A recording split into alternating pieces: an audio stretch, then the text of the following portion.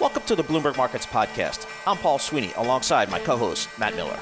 Every business day, we bring you interviews from CEOs, market pros, and Bloomberg experts, along with essential market-moving news.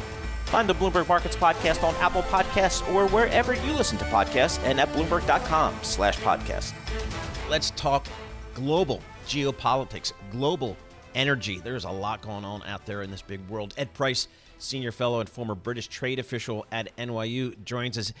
Ed, let's first talk about just the global energy markets. That's kind of been on topic today. Again, Brent crude down about 8% today, below $100. We're just at $130. There's a lot of crosswinds out there. What are you focusing on here?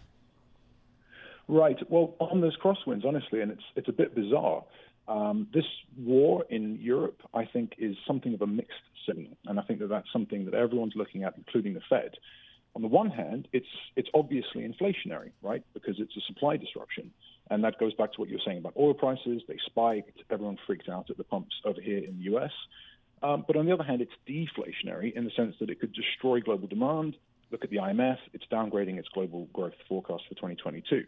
So I think it's a good phrase that you're using there, crosswinds, and we're just going to have to lick our finger, put it in the air, and see which one is stronger. What do you think, Ed, about the story that Saudi Arabia is in talks with China to basically accept yuan instead of dollars for oil? I mean, this has to be a huge economic issue, right? It centers around the world reserve currency and the power that the U.S. gets from that, but maybe a shift now towards, the second biggest economy. Yes, I think everything that's happening now at root is a dollar standard story. So you can look at the war in Ukraine, you can look at COVID, you can look at U.S. domestic inflation, and I think with a big piece of paper and a marker pen, you can draw the lines between all of these things and what the world expects of the dollar and how people are looking at the dollar in the future. So if the Saudis are indeed doing that, that's no bueno for us, for those of us who have a very strong stake in the dollar standards. And I think it's something that in this period of disruption, we should definitely watch, definitely look at, and not get too distracted. Everything we're looking at is a dollar standard story. Ed, what's kind of astounded me as I think about this Russia-Ukraine situation is how it seems like it's so well coordinated, some of the economic sanctions we're seeing from not just the U.S., but from other countries as well. From your perspective, how effective do you think they will be on Russia? Because just on the surface, to this layperson, they seem pretty significant. Right. I think very significant. I've seen a few commentators saying, don't count the Russians out. These sanctions will not have the sort of effect that you want. But honestly, I would not be surprised by a complete and total collapse in Russia, in the social fabric. I think part of this is the whole information scenery. It seems, if you look at reports in New York Times and so on, it seems that the Russians still don't know that they're at war, most of them, which is bizarre. But when they do find out, which one has to think will happen as the body count comes up, right? I think that in combination with what's going on in the financial system could really, really put Russia into a serious problem. So I think one point to make, though, just conceptually, is that a lot of people are talking about the second Cold War. I think the difference here is that we're not trying to contain Russia and the Russian economy. We're actually trying to export recession and even a financial crisis into Russia. So I think that can be very effective. One of the interesting moves I've seen as someone who lived in Germany, but I know you studied also German history, is the shift towards finally spending money on military equipment. They had been so not only understaffed but also didn't have enough stuff previously, and weren't spending enough of their GDP on they had the 2% promise on military gear. Now they're going to buy 35 F-35s and 15 new Eurofighters. And this seems to be, one of the unintended consequences of Vladimir Putin's move into Ukraine is that he's united Europe and, rearmed Germany. Well, Matt, I mean, absolutely, rearmament is the right phrase to use again. I mean, the fact that the Germans are now comfortable with weaponry, with rearming, with a strong military force is incredible. And for anyone with an interest in European and German history, this shift is profound. It's also something that I think is going to be thought about in London, right? Because, of course, the UK has just left the European Union.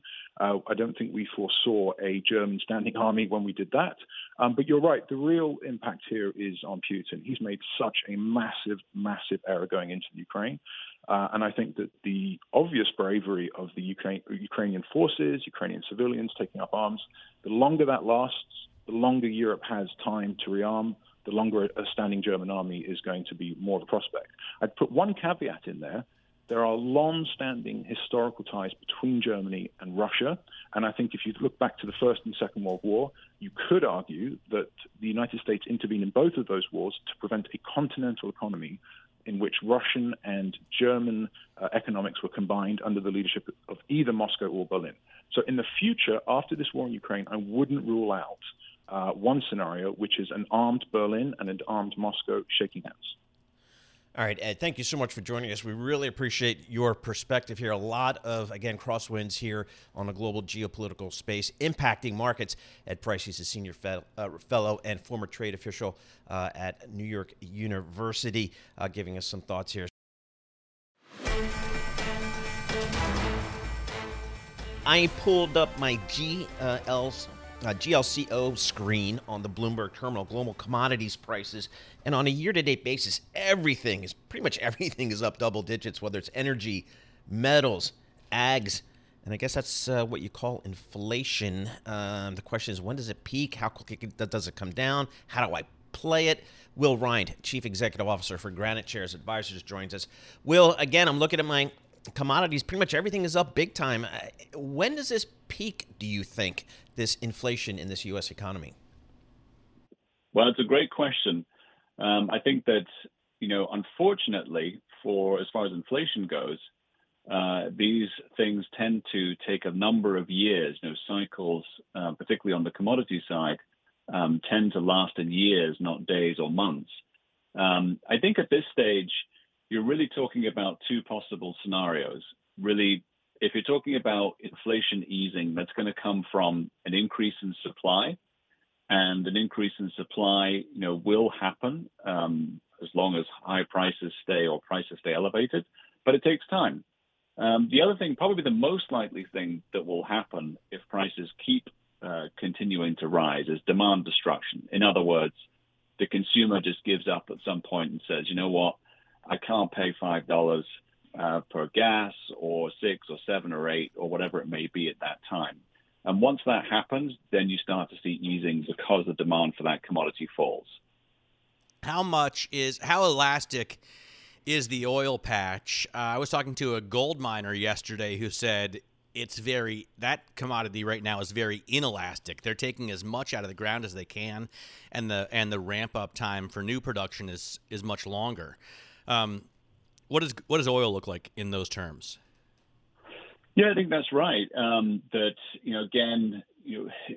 depends on what country you're talking about. There's definitely some more production can be brought online, and clearly the easiest wins, if you want to look at it that way, are going to be from existing producing countries, and that's what the administration is doing, is going to producers like Saudi Arabia, going to the OPEC countries, even to Venezuela, places like that, and trying to get more barrels. So that's certainly possible. But in terms of domestic production, again, those fields and sites that are already in operation may be able to increase, but really you're looking for much more of an increase from likes of shale, et cetera. What is the problem with getting more out of the shale? I heard somebody this morning say costs to bring oil out of the ground in the U.S. are $33 a barrel. Shouldn't that motivate? You hear the Biden administration talk all the time as if they've done literally everything they can about these 9,000 leases. If that's really how it is, wouldn't the massive, $66 in profit per barrel of oil drive everybody out to use those leases? Yes and no. So here's what happened last time. You may remember that there was a huge boom in U.S. shale. And because of that, when prices collapsed, and ultimately they did so partly because the U.S. shale industry, or U.S. got into a market share war with Saudi Arabia and OPEC in terms of competing for market share. The price of oil went down. A lot of those shale producers went bust. And in that sort of rush to produce more production, banks had lent them a lot of money. There was a lot of financing there, and a lot of people lost a lot of money in that particular collapse. So long story short is, the producers are going to be more disciplined. They're going to be more disciplined because, the banks and the lenders are making them be more disciplined. But they're also fearful of, the oil price collapsing again like it did last time. So people are going to be more disciplined and therefore a bit more cautious about bringing that production on because of the cautionary tale that we had last time. Hey, Will, I'm looking at my metal screen here, and one of the metals that is kind of lagged a little bit is platinum. What's the call on spot platinum here? Well, platinum's an interesting one because palladium went to the moon after the war broke out, and that was because simply Russia is the largest producer of palladium in the world. Russia is also the second largest producer of platinum. Number one producer is South Africa. But those metals can be interchanged one for one. They're both used for catalytic converters to clean the emissions that come out of an internal combustion engine. And, with the price of palladium almost 3 times the price of platinum, they can be exchanged or substituted one for one. So people are looking at platinum right now, both in terms of, the war situation and a supply disruption coming from Russia, but also because with the price of palladium so high, I think automakers have to come in here and substitute these metals in the favor of platinum. Hey, Will, thanks so much for joining us. Really appreciate it. Next time we're going to talk a little pork bellies, maybe. I'm looking at the lean hogs up 25% year to date. How about that trade? Ripping face. Ripping. I like it. Will Ryan, Chief Executive Officer for Granite Shares Advisors. We always check in with Will whenever there's big moves in the commodities space, as there has been here over the last several weeks. Truly unbelievable, right? I mean, we saw Brent crude went up to, $139 a barrel, like literally 7 days ago. Yeah. And now it's trading at 99. Yeah, it's amazing. And, oil traders, I used to know a few oil traders that would trade this stuff in the pits, and they say you will get crushed in this market if you don't pay attention, and that's certainly the case here. Dave Majors joins us, the CEO of Mecum Collector Car Auctions. Before we get down to the business side of it, what is going on with the prices in terms of these cars? I mean, for regular everyday, like an F-150, we're paying out the nose, but the prices that I'm seeing for like a GOAT, as Greg Jarrett just mentioned, are just huge. Yeah, well, first, good morning from State Farm Stadium in Glendale, Arizona. We're getting ready to get started with another big Mecum auction. Starts tomorrow, and we're expecting to see prices continue to be in the stratosphere for collector cars. That phenomenon started for us back in the summer of 2020 when we came back to auction coming out of the pandemic, and actually has been picking up steam ever since, as evidenced by our well, even before that, with the big muscle, I remember 10 years ago looking at Plymouth Barracuda that you sold for, I think, $3.4 million. Why is this? That's the holy grail of collector cars. I see. So that's why, because it's the one. It's not like a GT 500 or a Chevrolet SS. No, the Plymouth, the 1970 Plymouth Heavy Cuda has always been that car that if you're a serious collector of American muscle cars, you have to have one of those in your collection. And as you said, they go for multi-millions of dollars, which it's just incredible. But the whole collector car market, returned something like 30 or 40% a year over the last 10, 15 years. So that's the cream of the crop, but the market's hot. Better than a hedge fund. Exactly right. Yeah. Hey, Dave, unlike Matt, I am not a car geek, although I do own a 2014 BMW 535 with a manual transmission. So if you want to make me a bid, feel free. What's driving this market? Is this just the people saying, oh, my God, they aren't going to make any more, gasoline-driven cars, so I better get one? Gasoline cars, manual shift, It's a lot of people my age coming of age and remembering the cars of their youth from the 60s and 70s in particular. But now we're starting to see cars from the 80s and 90s pick up steam as well. And so, I think a lot of things happened during the pandemic that built the steam for the collector car market, and we're seeing that continue with a lot of great cars coming to the market. We've got 1,500 cars here in Arizona, the largest number of cars ever to come to this auction. Why are we not doing a remote from It doesn't look like it's slowing down anytime soon. Yeah, we should definitely go there. You sell, though, the cream of the crop. We're talking about, you have a 1967 Ferrari 275 GTB4. So this is another level. But on a lower end, have things like Bring a Trailer, or what's Doug DeMuro's thing called, Cars and Bids, Hemmings, have they kind of helped push up the top end? Yeah, I think particularly in the collector car market, that rising tide lifts all boats certainly holds true. There's Bring a Trailer. There's a certain clientele that wants to just transact business. When you come to a Mecum auction, it's more of an experience. You want to come and look at the cars and touch and feel them and talk to your friends. Will you never do, Dave? Will you never do an online auction platform, eBay style like those others? We do online live auctions. So, for instance, our auction here from Glendale, you can bid online right along with those people that are sitting in the seats.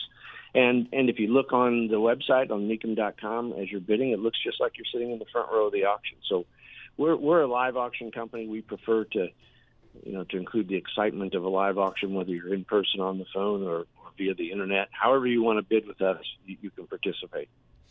Dave, did I understand it correctly that you're at the big football stadium in Glendale? That's correct. State Farm is our oldest and largest sponsor, and we're really happy to have this. Will be the third year, I believe, that we've been at State Farm Stadium, where the Arizona Cardinals play. I mean, that suggests you're going to have a lot of people, a lot of Matt Miller type people come through. How many people are going to come through this auction? Well, we'll probably have, over the 4 days of the auction, we'll probably have somewhere around 20 to 30,000 people. Wow. I certainly wish that we could fill the 65,000 seats in the arena every day, but that doesn't quite happen. Have you seen any effect of, I mean, I don't know Russians, what their taste is in cars, but have you seen any effect on the sanctions? We haven't yet. We do have a few Russian collectors that work with us. I assume that we're going to see, that fall off. They're typically not at this auction. They're at one of our two biggest auctions, either in Kissimmee, Florida, that we just had in January, or Indianapolis, Indiana, in May. But I would expect that we're probably going to see them absent. Hopefully, this conflict is over by the time we get to May and things get back to normal a little bit, not just for the sake of our auctions and our collectors, but for the world in general. From your mouth to God's ears. Dave, thanks so much for joining us. Dave Majors there, the CEO of Mecum Collector Car Auctions. The auction, I think, kicks off tomorrow in Glendale. I'm definitely going to be sitting home watching it on cable TV. Yeah, yep. For sure. Or online. Yeah. Or online. Kevin but I'm probably not going to be bidding. Okay. During this entire pandemic and the resulting economic dislocation, one of the areas of the economy that just always amazed me to the upside was the real estate business, whether it's new home sales, new home construction, existing home sales, just really, really strong. And obviously there's a lot of reasons for that, not the least of which is record low interest rates. But a lot of folks are thinking about ways to play that. And one way might be through the technology side. Tui Kortemanch, he's the CEO of Procore Technologies. He joins us here. Tui, thanks so much for joining us here. Tell us about Procore, and how you guys kind of fit into the construction business. Yeah, no, Paul, by the way, thank you for having me. Nice to meet you. So Procore is a construction project management platform, and we provide solutions to everybody involved in the construction process.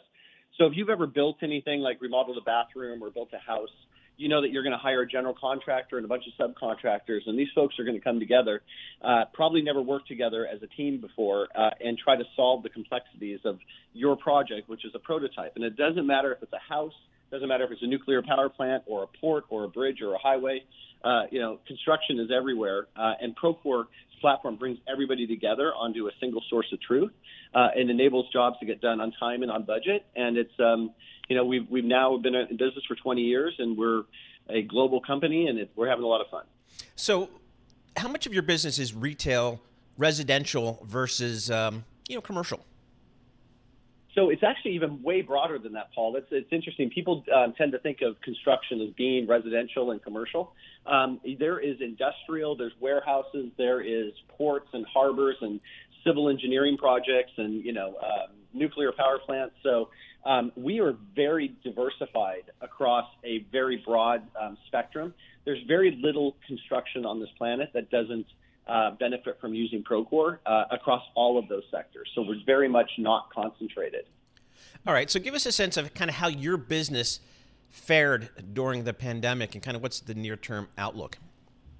Yeah. So we tend to follow the macroeconomic environment pretty closely, which was as the pandemic came on, the general sentiment in the building industry was there was some fear about what was coming in the future.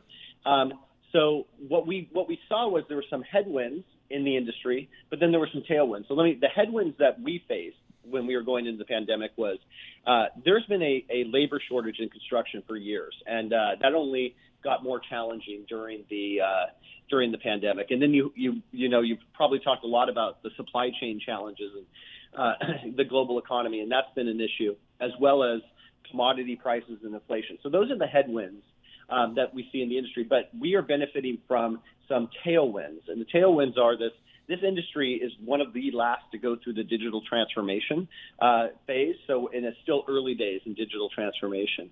And COVID brought on two new kind of opportunities for Procore. One was because of the remote work environment that came out of COVID, a platform like Procore, which brings everyone together virtually, is really, really beneficial to companies. So it enables people to not have to drive into the job site every day that aren't required to be there, number one. And number two was some of the folks that had been in the industry for a long time retired during COVID, and then a lot of the younger folks that were coming out of university were coming in to the industry expecting the technology that would be mobile centric and more consumer based, and that's where Procore really shines. So what we like to say is that on net basis, the headwinds and the tailwinds kind of netted themselves out. But I will tell you that the headwinds are working themselves out over time, and we are incredibly optimistic about this $14 trillion TAM that we're looking at. All right. So in terms of your company, you mentioned it was 20 years old, came public last year, had some gold-plated underwriters there, $67 a share. The stock's at just under $52 today. The good news, it's up 4% today. The bad news is down about 35% year to date. What's the market concern around your stock over the last several months? I don't believe that our stock is being singled out. I believe that our sector, the high-growth vertical SaaS market, has been challenged across. So our cohorts, I think, are facing the same challenges. I think because we closed out the year so strong and we're so optimistic about the future, that I think all of this will work itself out over time. So talk to us about the growth driver. What's the key growth driver that you guys are really focusing on right now, aside from just the economic expansion?